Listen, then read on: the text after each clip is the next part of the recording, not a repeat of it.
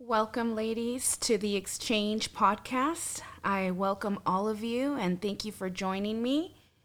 As you may already know, my name is Diana, and I'm here tonight to continue the teaching on the letter to the Philippians. Last week, we touched on, if you have your notes, your Bible, your journal, your pen. For those of you that weren't able to join us, I'm just going to quickly review just to refresh our memory and get us right into tonight's teaching, which is on Philippians chapter 2. I hope you all read. We got to see the joy that Paul was experiencing in the middle of adversities. And we saw struggles. We read about his struggles. We read that he was in prison. And no matter what, Paul remained in that position of mindset that allowed him to walk with the purpose, but also be able to see the purpose in his life. So from that, we went in. Now we're going into chapter 2 of the book of Philippians. So if you're there tonight, we're going to read off the ESV version. So if you have an opportunity to get to that version, if you don't, that's okay. But if you could, it just helps so that you can follow along. It's just easier not to get lost. And I'm going to begin by reading chapter 2, and so that we do not get there's 30 verses, but I'm going to read up to verse 18 for this moment. So if you can get to the book of Philippians, chapter 2, and we're going to begin from verse 1 all the way to verse 18. Like I said, I hope you have your notebooks, your journals. You were able to not only journal when you're connected to the exchange, but also when you're doing, the extra, just, I would say, assignment, or I asked you to please read chapter 2 if you were able to. I hope you were, just so that it will all connect. And the more we read it, the more it will make sense. So I'm going to go ahead and begin. It says in Philippians chapter 2, "So if there is any encouragement in Christ, any comfort from love, any participation in the Spirit, any affection and sympathy, complete my joy by being of the same mind, having the same love, being in full accord, and of one mind. Do nothing from self-ambition or conceit, but in humility count others more significant than yourselves. Let each of you look not only to his own interest, but also to the interest of others. Have this mind among yourselves, which is yours in Christ Jesus, who, though he was in the form of God, he did not count equality with God a thing to be grasped, but emptied himself rather by taking the form of a servant, being born in the likeness of men, and being found in human form.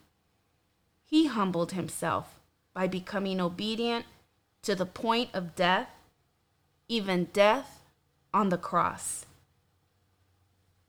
Therefore God has highly exalted him and bestowed on him the name that is above every name, so that at the name of Jesus every knee should bow, in heaven and on earth and under the earth, and every tongue confess that Jesus Christ is Lord, to the glory of God the Father." 12. "Therefore, my beloved, as you have always obeyed, so now, not only as in my presence, but much more in my absence, work out your own salvation with fear and trembling. For it is God who works in you, both to will and to work for his good pleasure.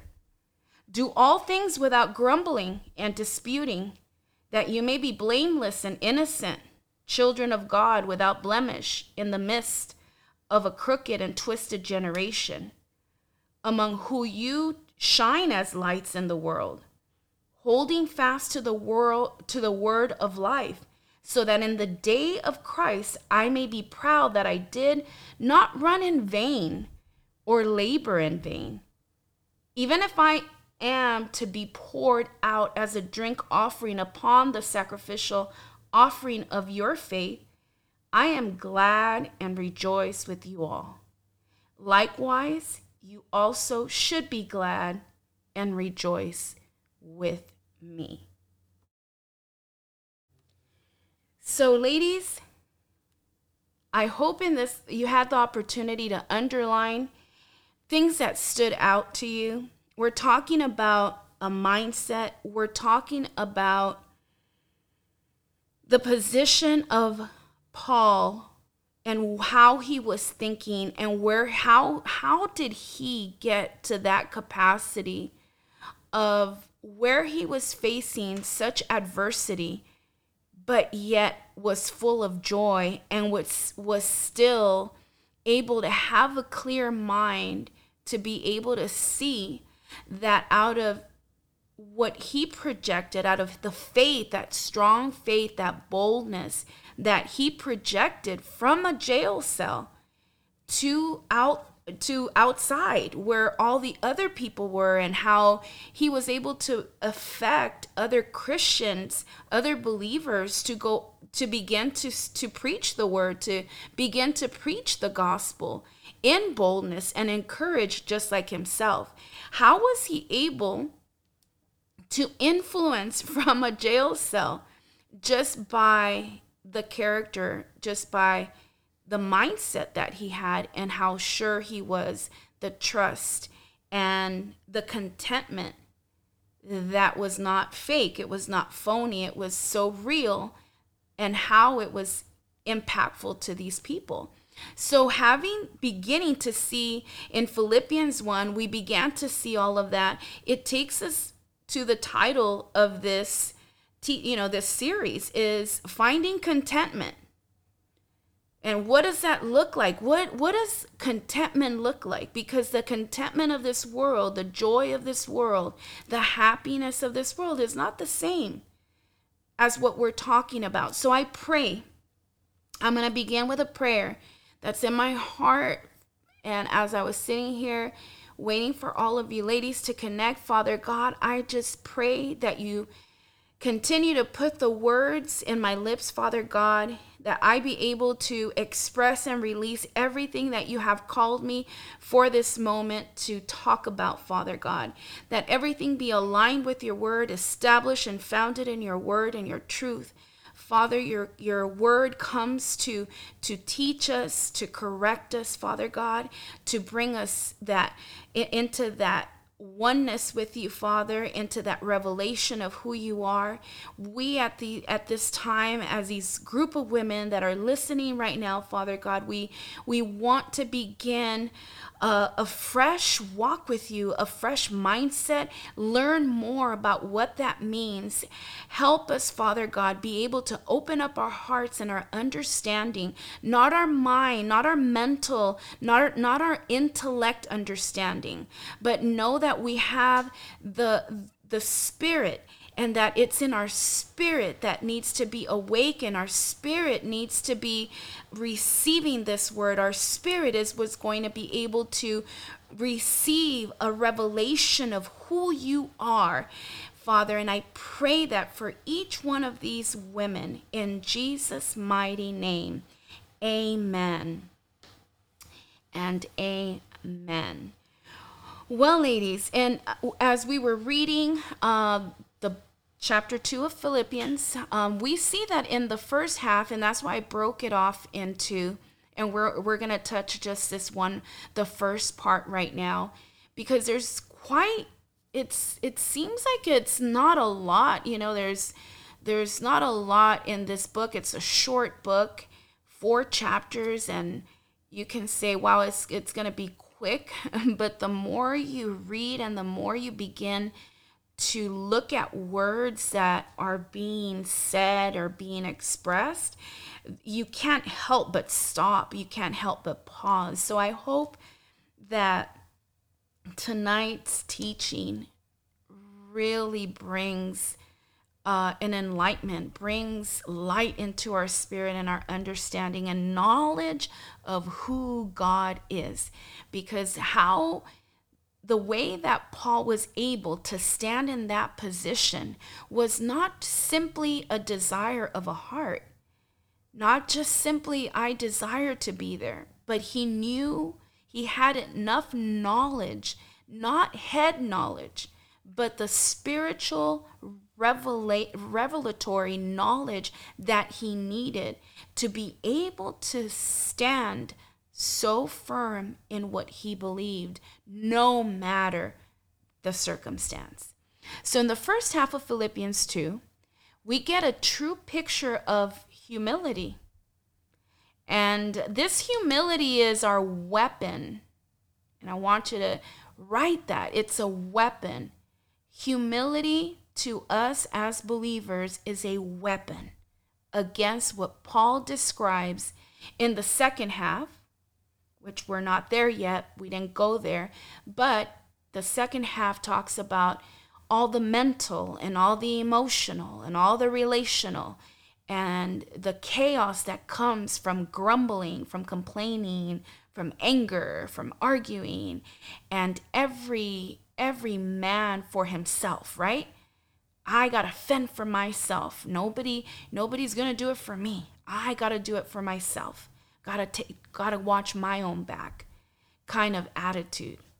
And that sense of independence, as I'm speaking these words, it's so embedded in our culture, in the United States culture, fighting for independence and the rights of the people, that only serves, not saying that there's no, and I want to clarify, it's not that we're not going to, fight or agree that we do have rights, but I want to clarify as well that if our attitude of independence is coming just to serve, to promote ourselves, then it's not truly coming from the heart of God. Because in Philippians, he's in the second chapter, he is mentioning about us being humble, the need to be humble. It teaches us that humility is a weapon, which is very contrary to what we've been taught. And Philippians, if we look at Philippians 2, verses 2 to 4, and we're going to go there, and I want to read that really quick. So it says, complete my joy by being of the same mind. Okay, he's talking to a group of people here. He's talking to the Philippians. He's talking to people who are believers. These are a group of people that he spent time discipling. Not just preaching the word to them, not just hanging out with them and having just the Bible study, but he did everything, all of the above. And so he invested his time, his life into these people so that they can learn the gospel, so that they can learn who Jesus is and what the word of God says. And so he's talking to them and he says, be of the same mind, having the same love, and being in full accord, being in agreement and of one mind. And he says, so don't do anything. Don't do nothing from selfish ambition or conceit, but rather in humility count others more significant than yourself. Let each of you look not only to his own interest, but also to the interest of others. So easy to read, right? So easy to read it, but a bit difficult to swallow if we really want to digest it and not just rush into it. So Philippians, what we just read, chapter 2 to 4, from verse 2 to 4, we're going to break that down tonight. And I want to touch on the first one, where it says that let nothing be done through selfish ambition. So again, this is the first step to the kind of unity that he's requiring, that he's asking of. When he says, be of one mind. So when he's telling this group of people, of believers, that remember that we read last week in the first chapter, we are one body. We are all the body of Christ. We belong to the body of Christ. And here he's saying one mind, one love, right? So this oneness that he's speaking of, we're going to break it down to see how do we even conquer this. And as I read this and as I studied it, I want to pray that it also changes the way you pray about unity. Because we can come in together, all of us that are connected, and grab and hold hands and pray for unity. But we need to understand it's not just unity like, okay, we're all together, we meet every Tuesday, we huddle, we love the same God. It's more than that, ladies. It's more. And we're going to look at that, what that really means. And I want you as I'm and I made a pause here because I want you that as we're breaking this down, that you see this is something that God is requiring, God is asking of us. But he knows that he already equipped us to be able to do this. So he's not asking anything that you and I are not capable of doing. We just need to know what that looks like and how am I going to do this. But I have the tools. So that's why we're going to begin to see what are the weapons. Maybe we see humility as something I need to be humble. Lord, make me more humble, but it's a weapon. And if it's a weapon that I can carry to that's going to take me to walk in the word of God, to walk in obedience to God, in that oneness and be in that unity that the body of Christ needs to have, then I'm going to desire and I'm going to want that weapon. I'm not just simply going to see it as humility. So again, the first step to this kind of unity, in the flesh, we're often motivated by selfish ambitions and conceit. That's the flesh. Much of what we do is not done out of love for others, but out of our own desire, our own plans, our own desire to be able to advance, to be promoted. Just self-ambition. That's where that comes from the flesh, from those desires. But Paul found it, if we read that again, that verse again, and we say, why is it there? It's important. Why was it so important that Paul even highlighted and said selfish ambition? Why did he highlight that so much? Because not all ambition is selfish ambition. And there is a good ambition. There's an ambition, that good ambition is to glorify God and to serve him with everything we have. So there is a good ambition that in everything I do, every role that I play, I am doing it like unto the Lord because I want to glorify him. I'm a wife, I'm a mom to glorify him, not for my own self-ambition, not so my kids can reward me, not so my kids can applaud me, not so my kids can love me. That's just a fruit of what's going to happen. That's just a byproduct of what's going to happen.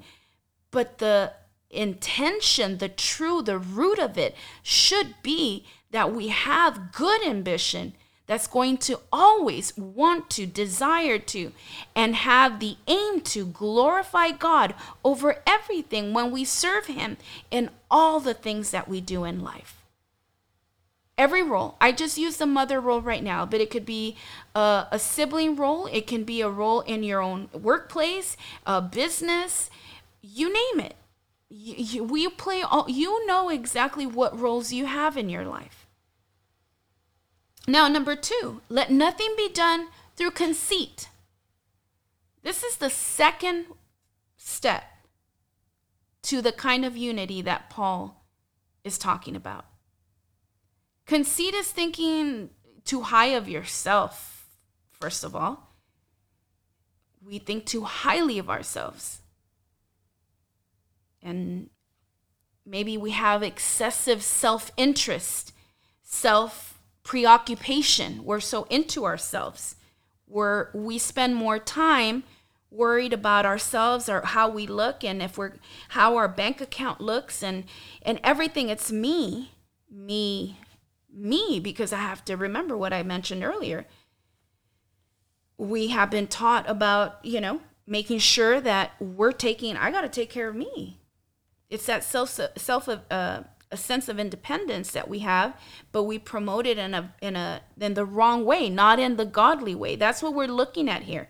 There are things that are good, but always as long as Christ is the center, always if it's going to glorify my God. I'm not doing it because I'm not bringing attention to myself. I'm not taking care of myself because I'm seeking something out of it.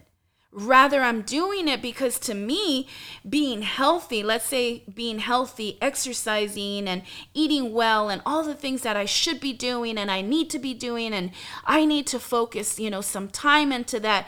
And the byproduct is that you're going to feel good, you're going to look good. But the intention is, I'm working for the Lord. I have things to do. I want to be able to have the energy to go to work and still have time to call a sister that's probably sick, reach out to someone in need. See, not so much the selfish, the thinking that it's all about me, the excessive interest to oneself. And it could be literally translated as just empty glory, because that's what you're going to have.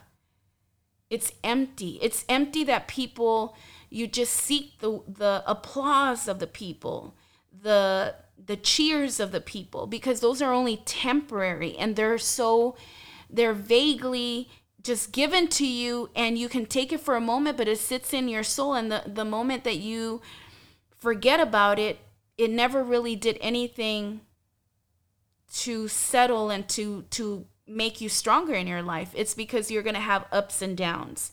It's nothing sustainable. It's empty glory, because the only one that needs and should at all times have the glory of everything we do is God. It's only God. So he says, let nothing be done through conceit. Be careful. Be careful. Reflect. What are my intentions about preoccupying myself with me? The excessive. We're speaking excessive. We're not talking about, yes, you should take care of yourself. It's okay to look at yourself in the mirror. It's okay to look good. It's okay to dress nice. It's okay to do your nails. I'm not talking about those things. It said specifically excessive self-interest, where you have 24 hours in the day and you should be able to count how many hours of those 24 you spent just doing for you. So a dictionary defines conceit as an excessively favorable opinion of one's own ability, importance, wit, and so forth.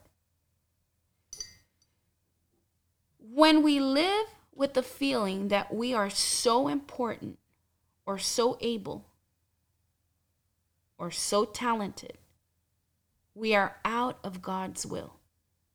Let me say that again. When we live with the feeling that we are so important or so able or so talented, we are out of God's will. We are working against the unity that Paul is trying to describe to you and I as he was doing to the Philippians, that group of people in those times. It's a unity that he's speaking about. We cannot have a unity in the body of Christ when I am all about myself. That's why it says humble, humility. Humility is a weapon. Humility is your weapon, lady. Humility is my weapon. I now know. In order to have unity, because Christ says in one love, and we are a divided country at this moment. We are a divided people. We have divided families, divided marriages, divided, you name it. In general, we're divided because one thinks for himself, the other one thinks for himself. And you know what? You fend for yourself, I'm going to fend for myself. There is no unity. There's no room. And that is not walking in obedience to Christ. That is not his example. So we cannot have a mind like Christ that way because he's calling us. All Philippians is doing is breaking everything down for us so that we can see how do we get to that mindset that we need to have where we are content no matter what. Because you and I will face adversities. You and I will face troubles. And the word of God says that in the end times, they will be a lot higher. We need to know and understand what unity means. It's not like the vocabulary that you and I learned, or that you and I can go to Weber's or any of the dictionaries that are available and look at that. The unity that he is speaking about is only through the Spirit. And we can only reach that in the Spirit, because the only way that I can be humble is if I surrender myself to Christ. I'm not surrendering myself to anyone else. I'm not surrendering myself to a situation. I'm not surrendering myself to a bad husband. I'm not surrendering myself to a bad teacher. I'm not surrendering myself to a bad boss. I am surrendering myself to God. That's who I surrender my life to. So see how our mindset needs to take a shift. Because if you and I continue to think that I can't do that, because what are they going to think? I'm not going to I have a right. I have a right. Yes, we do. But are we using that to twist and put ourselves in a situation where we are not trusting God and we are not walking in true humility? Again, the dictionary, I did mention the dictionary defines conceit as excessively favorable opinion of one's own ability. And Paul pleaded with the people. He pleaded to walk in unity, in one love, in selflessness. And now number 3. In lowliness of mind. In lowliness of mind, let each esteem others better than himself. So in other words, we cannot esteem anyone else if our minds are not, we got to lower ourselves. I know this sounds twisted, ladies. I know some of you may be like, what? Because I've been taught, or I know that if, because you hear this a lot. I am the daughter of the Most High God, and I deserve the best. Yes, we are. But our position has a lot to do with when those things will come to us. the position, not you placing yourself there. Not you going out and placing yourself in that, well, I'm the daughter of the Most High God. I don't need to put up with this. I don't need to. So it's very arrogant. It's about me rather than glorifying the Lord. It's a mindset that's very different to what the world teaches us. So it's going to break your mind. And if you want that, you need to surrender. You and I need to surrender every day, every moment that we remember, every moment that we feel that we can no longer keep going. It's a place and an amazing time and moment to surrender. What am I still holding on to, Lord? Show me. I thought I gave you everything. Number 3, in lowliness of mind, let each esteem others better than himself. So that's the third one. That's the third step to the kind of unity that we keep talking about, that is described in the book of Philippians 2:2, to be exact. And it's this, like I said, is completely contradictory to the attitude of the world. It's contradicting. Because if we scroll through our social media, Instagram, whatever it is that you use, it's self-care, self this, self. You girl, you go girl, self. Nope, it's, oh no, woman power, the feminist movement, and it's not that we don't have a place in the kingdom. We are the daughters of the Most High God, the ruler of the heavens and the earth, the owner of the riches of the world. But our position is placed by him. He seats us in those places, in those heavenly places, in those high places. So it's not so much a matter of position here in this world. It's a position in your mindset. It's a position in your spirit that you know that there is a God that governs your life, that there is a God who you are surrendering to. It is not to anyone else. This whole thing is just totally contradicting the attitude of the world. Because lowliness of mind is about the least, I don't think I can put it in a better way. It is the least attractive thing to the thinking of this world. We do not look attractive to the world.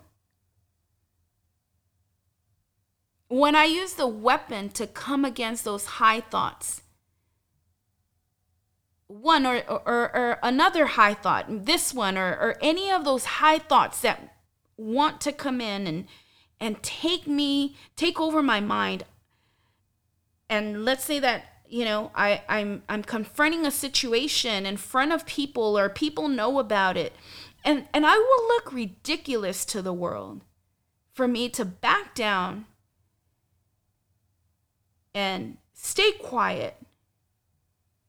Be humble. It's ridiculous to the world.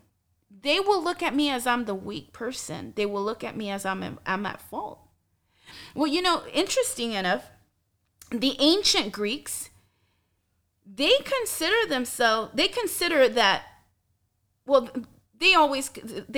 history of it is that they consider themselves very intelligent, the intelligence and their wisdom, and they just the knowledge, knowing. I know more than you, the competitiveness. I know more. Because the more I know, the stronger I am. And it comes from that root of ancient Greeks considered that humility, lowliness of mind is not a virtue. They instead consider it that it's a fault.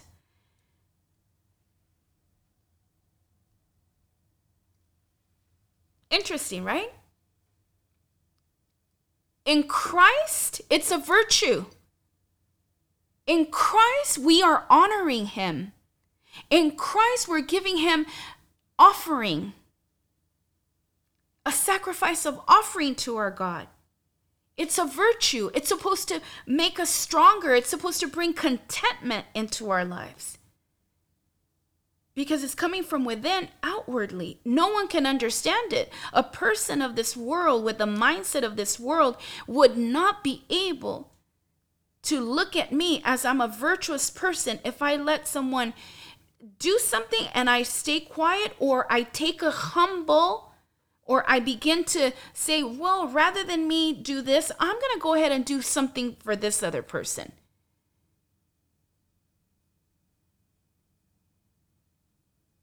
Oh, it's not what we're taught. That's why this is mind-boggling. It's like, whoa, wait a minute. It's twisted. I don't know. I'm confused. That's why when I prayed, I was praying, Lord, that they're able to receive this. Because even though we may say, oh yeah, okay, I understand it. But now are we understanding it in the spirit? Is it convicting us? Is it moving us? Is it saying, yes, I understand.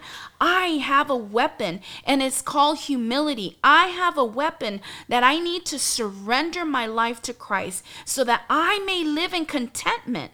Because as long as I hold my life and try to control my life and try to control my mindset and bring all these different things into my mind, and my mind becomes a trash can.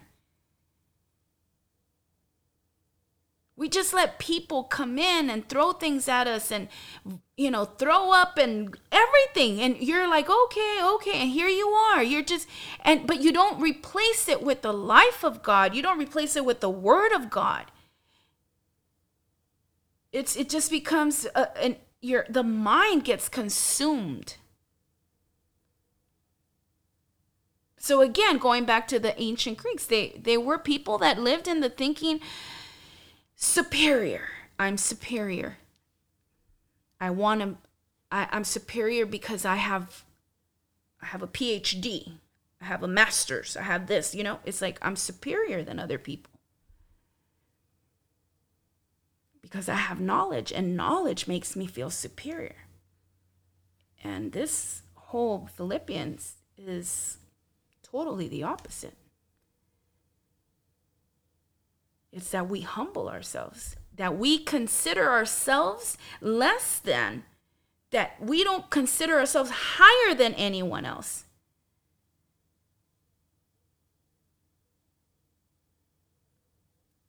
And I apologize, not less than, but that we're equal. We're all brothers and sisters in Christ. No one's better than another.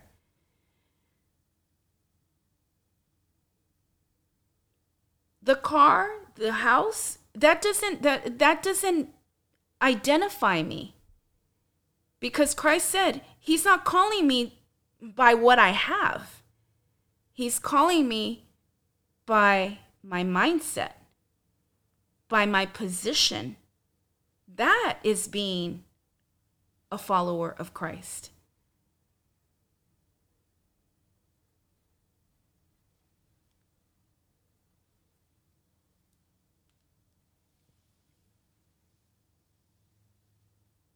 And there's a saying that Spurgeon has: men do not quarrel when their ambitions have come to an end.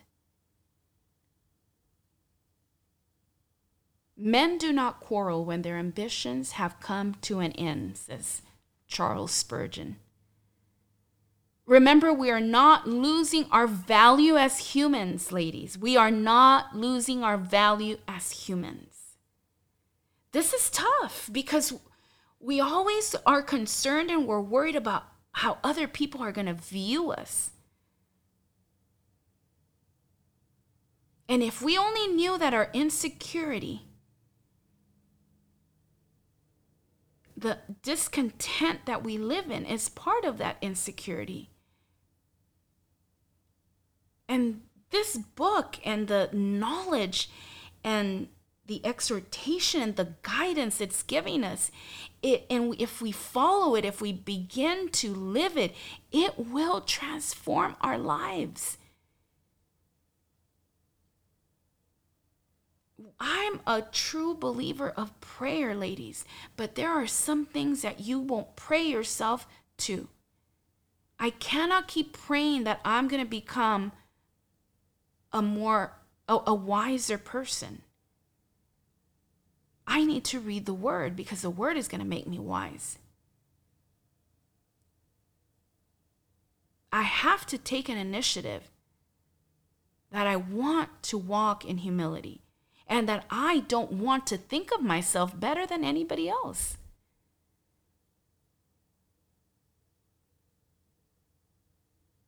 Because the body of Christ is called to,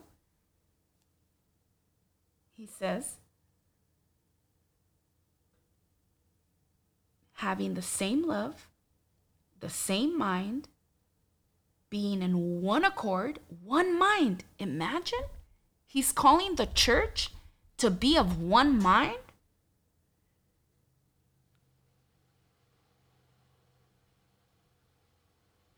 We could say it's impossible. But nothing's impossible for our Lord. And that's why the Word of God says it's a narrow road. And I remind you, that's why the Word says that at the end, people will be like, Father, Father, Lord, Lord, Lord. And he's going to say, I don't know you. You call me Lord, but you never did what I asked. You never obeyed me. You read my word, but it was just head knowledge. You just continue to live the way you wanted. There was no change. Part of having the new life in Christ is having our minds renewed, being renewed in Christ.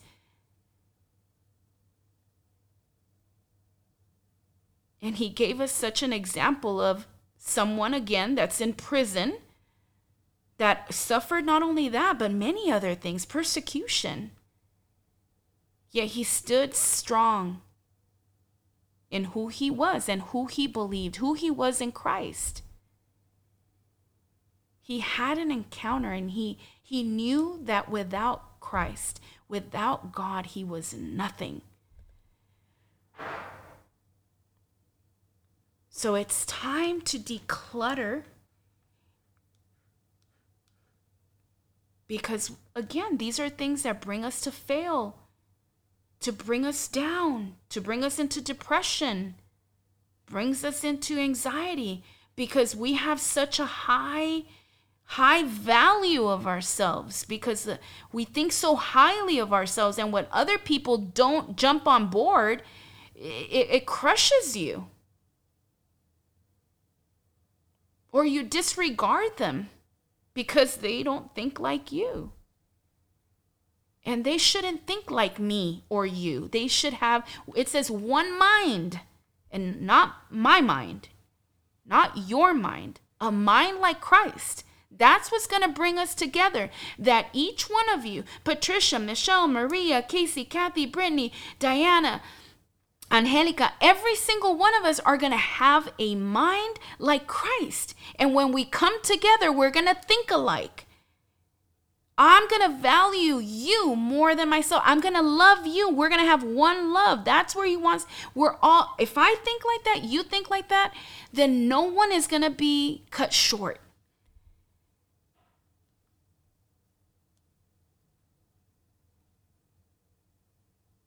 We remember again, we are not losing our value as humans. That's what the world makes you think.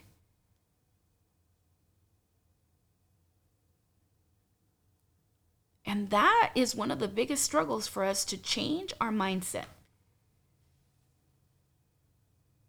Because it's our ego is so much stronger. What are people going to say? I'm not going to let them. They're going to think I'm just dumb. Like, they're going to think that they can walk all over me. They're going to think they are going to think of me. And it makes me feel less than. I don't feel, they make me feel like they're more superior than me, when those things should not matter. That's what Christ is saying. Those things should not matter anymore.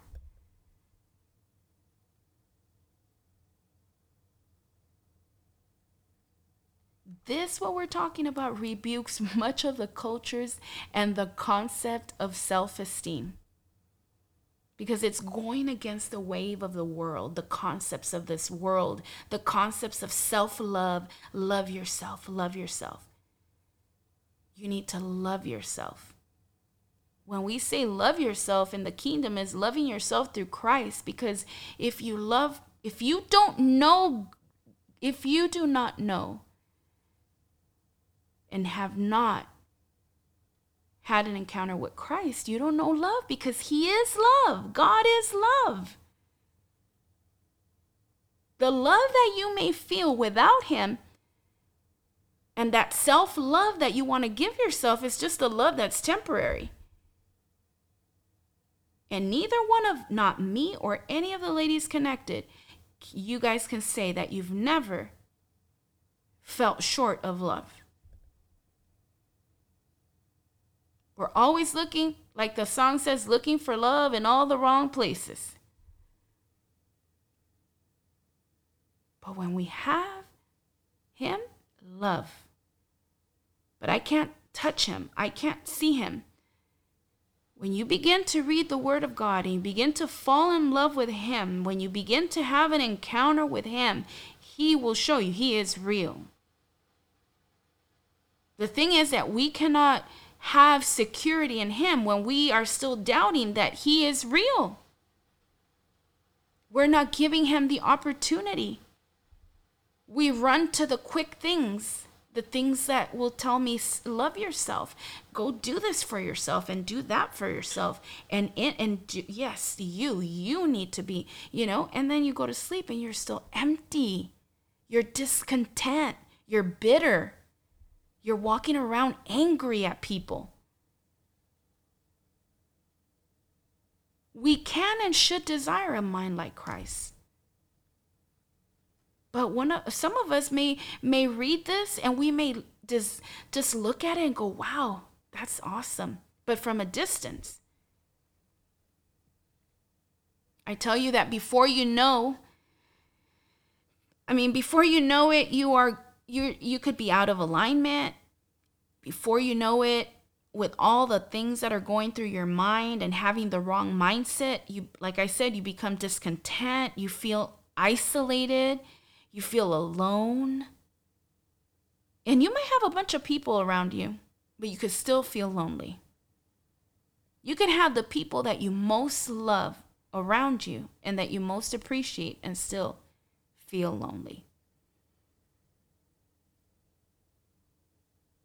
Because, with all this, and I keep addressing this part because honestly, just because I lived it. The news and the entertainment, the distractions. Ladies, we weren't made to get deep into those things. We weren't made to go deep into all of yes, we can have or like them, but we're not supposed to go deep. Like we can go and begin to learn about someone, even if it's someone that's Christian and a Christian artist or someone famous, and we begin to learn all about them and how they talk, how they walk, what they wear, how they, what new thing they brought in, who they're dating and what they said and what they eat and everything we want to learn. Again, we go so deep into knowing these things, and we're not called to go deep into those things. We're called to go deep into the relationship with him, so that we can begin to have our minds transformed into his likeness. This will bring you and I to a place where we're going to begin to reach out to people.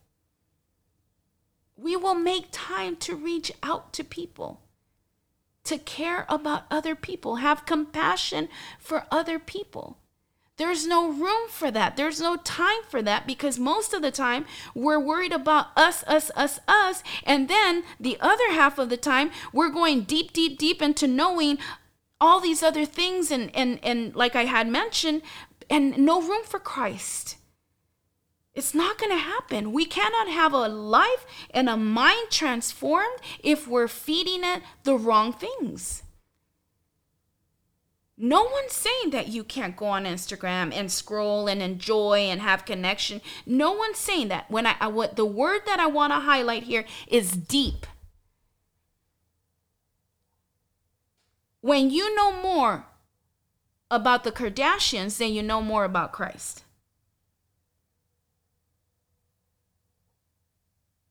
When you know more about your favorite entertainer than you know about Christ.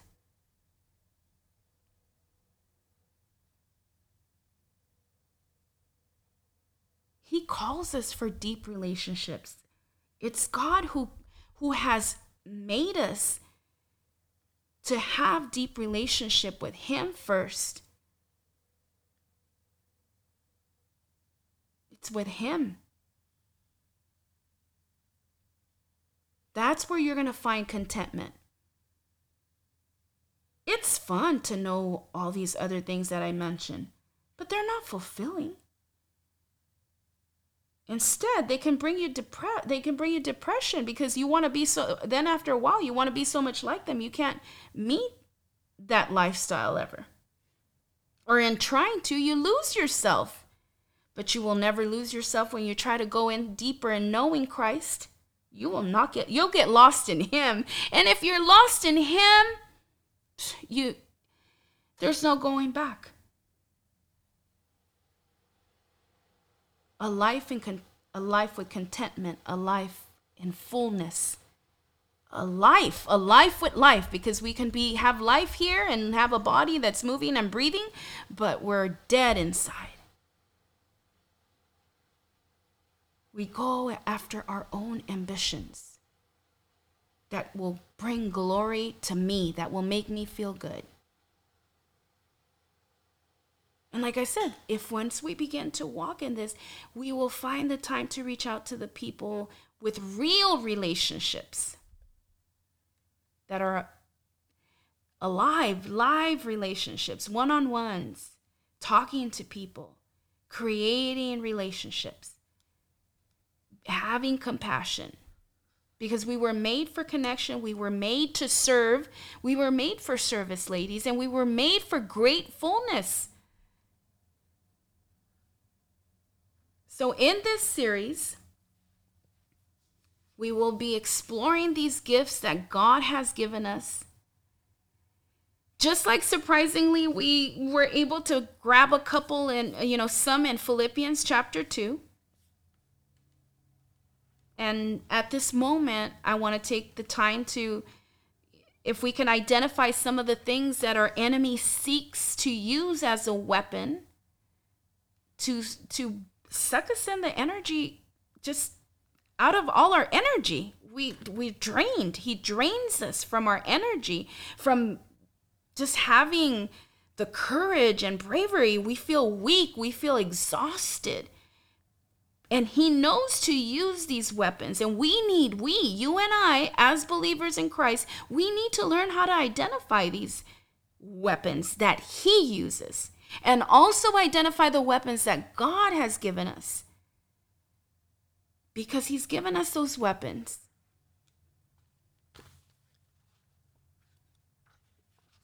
And I'm going to go over a couple of them. So, for example, the enemy's weapon is self-importance. He will give us or make us believe to live out in self-importance. But the weapon that you and I have is humility. The enemy will use another weapon, noise, like the one that you and I are living right now, with all the noise that's going around. From the moment the pandemic came into this country, It has been nonstop. Our livelihood has been affected. The uncertainty, picking up, figuring out, do I pick up other hobbies, people trying to survive, so they don't get depressed, that they don't fall into anguish, and so many things that we've had to deal with. The noise. He brings noise so that it's so loud we cannot hear God. And the weapon, when you recognize that there's too much noise in your mind, then the weapon you and I need to use is silence. Cancel appointments. Get in your car, drive to a park. Take a blanket, take some snacks, a water bottle, take your Bible. Put on some worship music, sit there. Get some fresh air. We need to use the weapon of silence. The enemy will use cynicism, and weapon against the cynicism is delight. The enemy will use isolation, and our weapon, ladies, is connection. The enemy will use a weapon of complacency. Our weapon, lady, is to have intentionality. Be intentional. Don't get too comfortable. The enemy will use victimhood. And the weapon that we use against having that victim mentality is to have a heart of gratefulness. How do we have a heart of gratefulness? Is begin to see that the moment that you accepted Christ in your life and chose to have him and to allow him to govern you and lead you into that pasture where you can rest, where your soul can rest, where your mind can rest, then you begin to remember how noisy, how desperate you were, and now you come and you start experiencing the newness and all the beauty that he gives us. That's so contrary than the one we had before. All that can just move is gratitude. Gratitude is a weapon. The enemy has the weapon of anxiety, and our weapon is trust. Those are a few that I wanted to mention. Enemy's weapons, his weapon, and the weapons that we can come and counteract. Those thoughts, that position that we begin to take in our lives, in our mind, because it begins in our mind. The battle is in your mind. It starts in the mind and then it moves to the heart if we take too long to remove it. And it takes residence in our heart. And that's where we feel the heaviness, the oppression. I wanted to do one more exercise with you ladies really quick. If you have a pen and paper, I am going to put out a statement, and this is only for you. You're going to go, it's like an inventory we're going to do, okay? It's an inventory of how healthy our thought patterns are. So you're going to have from 1 to 10, and just do a little bar from 1 to 10. And as I read them out, you identify, are you 1 being, of course, the lowest, or 10, yes, 10 being great, yes, I'm great at this. 1 being, I don't do this too well.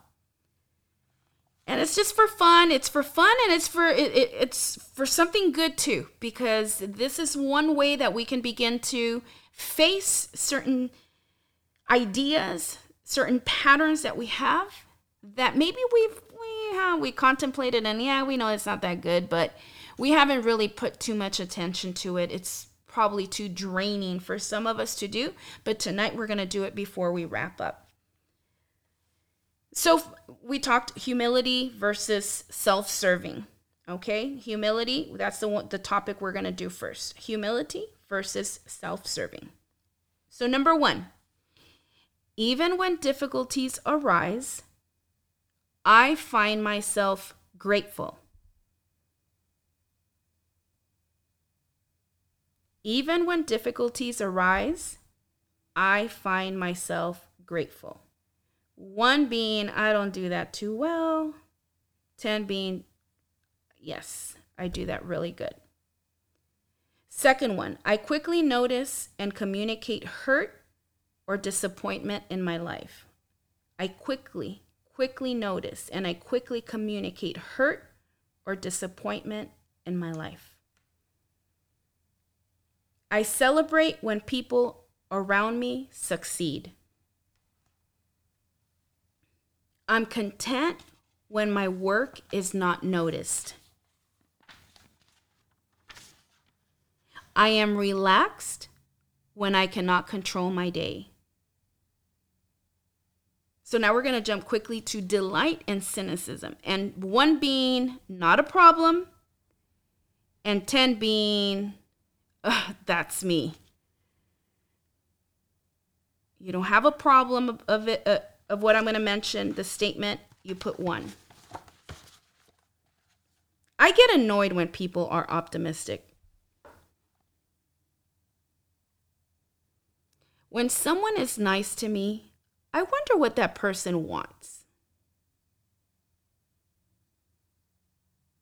I constantly feel misunderstood.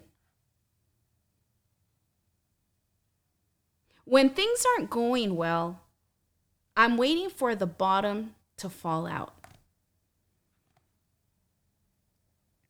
I quickly notice people's flaws.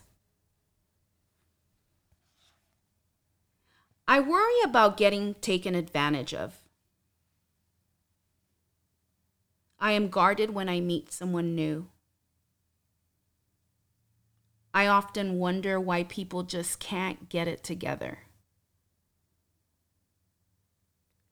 I'm often sarcastic.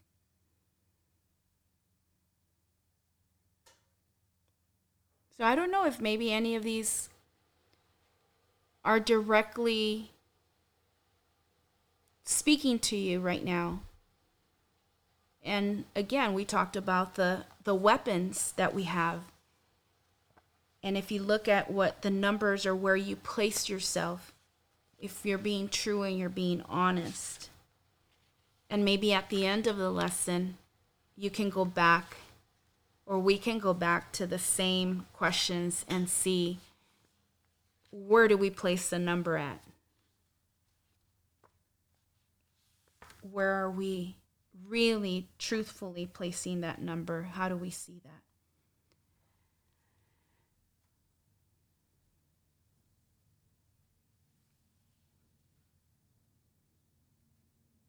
So, wrapping up, ladies, just identifying what the enemy seeks and how he wants to take the energy out of you and I. We just went over that at the end of this message, at the end of this class. Keep that in mind. And how are we going to fight back? Which tool, which weapon are you going to use? And when we are comfortable that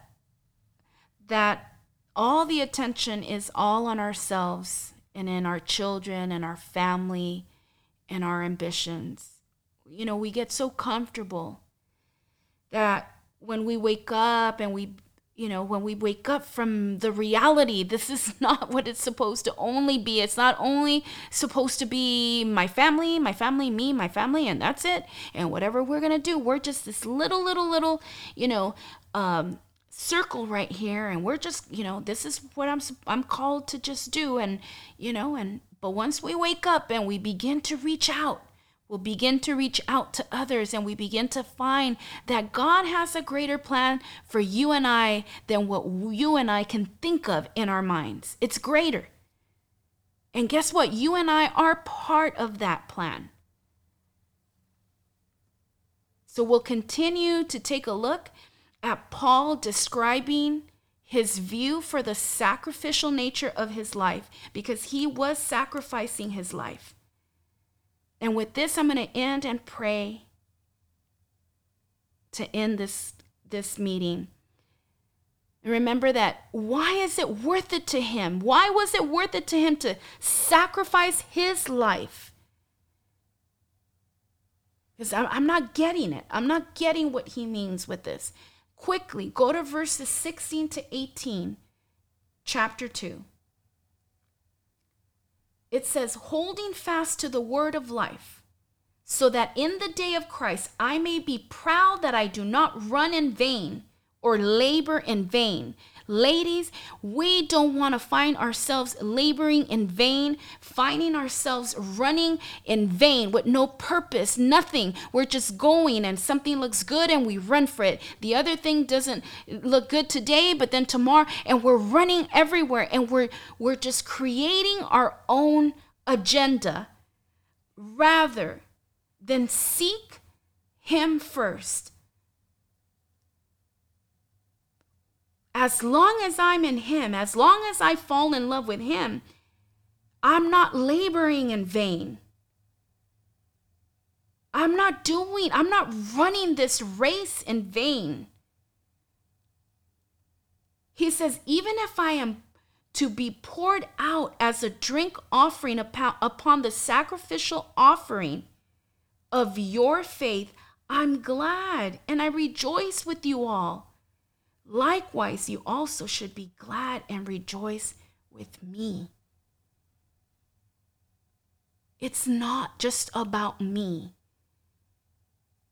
If you keep your little huddle, me, my husband, my kids, me, my husband, me, my family, my sisters, me, my job, me, my dog, me, you're not serving, you're not able to see the bigger purpose. That's it. You're not able to see God's purpose. It is so much bigger than your little circle. It's so much bigger than just you. It's way bigger. Father God, I thank you for tonight. I thank you for your word. I thank you for you revealing yourself, Father God, in each woman. Father, I pray that the word that was released today, projected today, Father God, may it continue, Lord Jesus, to work in them, Father God, to create the life, the eternal life, the life in you, the wisdom in you, the knowledge in you, knowing that what we are here on this earth to do is to fulfill your purpose, is to live out for you, to come and live in oneness, to be of one love, of one mind with one another as the body of Christ. Father, that you begin to remove all the noise from our minds, all the noise, the thoughts that continue to just continue to go and they're penetrating right there, and they're going in circles and circles and in our mind, and they won't go, and we continue to gravitate to them, and we feel like we're stuck in a cycle. Father God, I pray that they begin, Father, to use the weapons that you have given them, and that one that you say for us to humble ourselves before you, that we surrender our life to you, Father God. Everything else will come into place. Father, we thank you for your word. We thank you for not leaving us alone and abandoned with all these things that you're asking us to do and not have a place and not have a way to do it. But you already have made the way. You have paved the way for us to walk in, Lord. And we want to walk in that with wisdom, with courage, with boldness, working towards the salvation, working towards the things, because you have given us the capacity to serve one another, to love one another, to be one-minded, and to not live in conceit or thinking that we're above anybody else, Lord. Thank you, Lord Jesus, for your faithfulness. In Jesus' name we pray, amen and amen. Ladies, have a good night. I bless you all. I pray for you to continue to read the word, stay in Philippians, read chapter 1 again, read chapter 2, send the questions. Send the questions. Don't be shy. Email me. You have my number on the email. Send the questions. I bless you all and have an amazing night and a great rest of your week.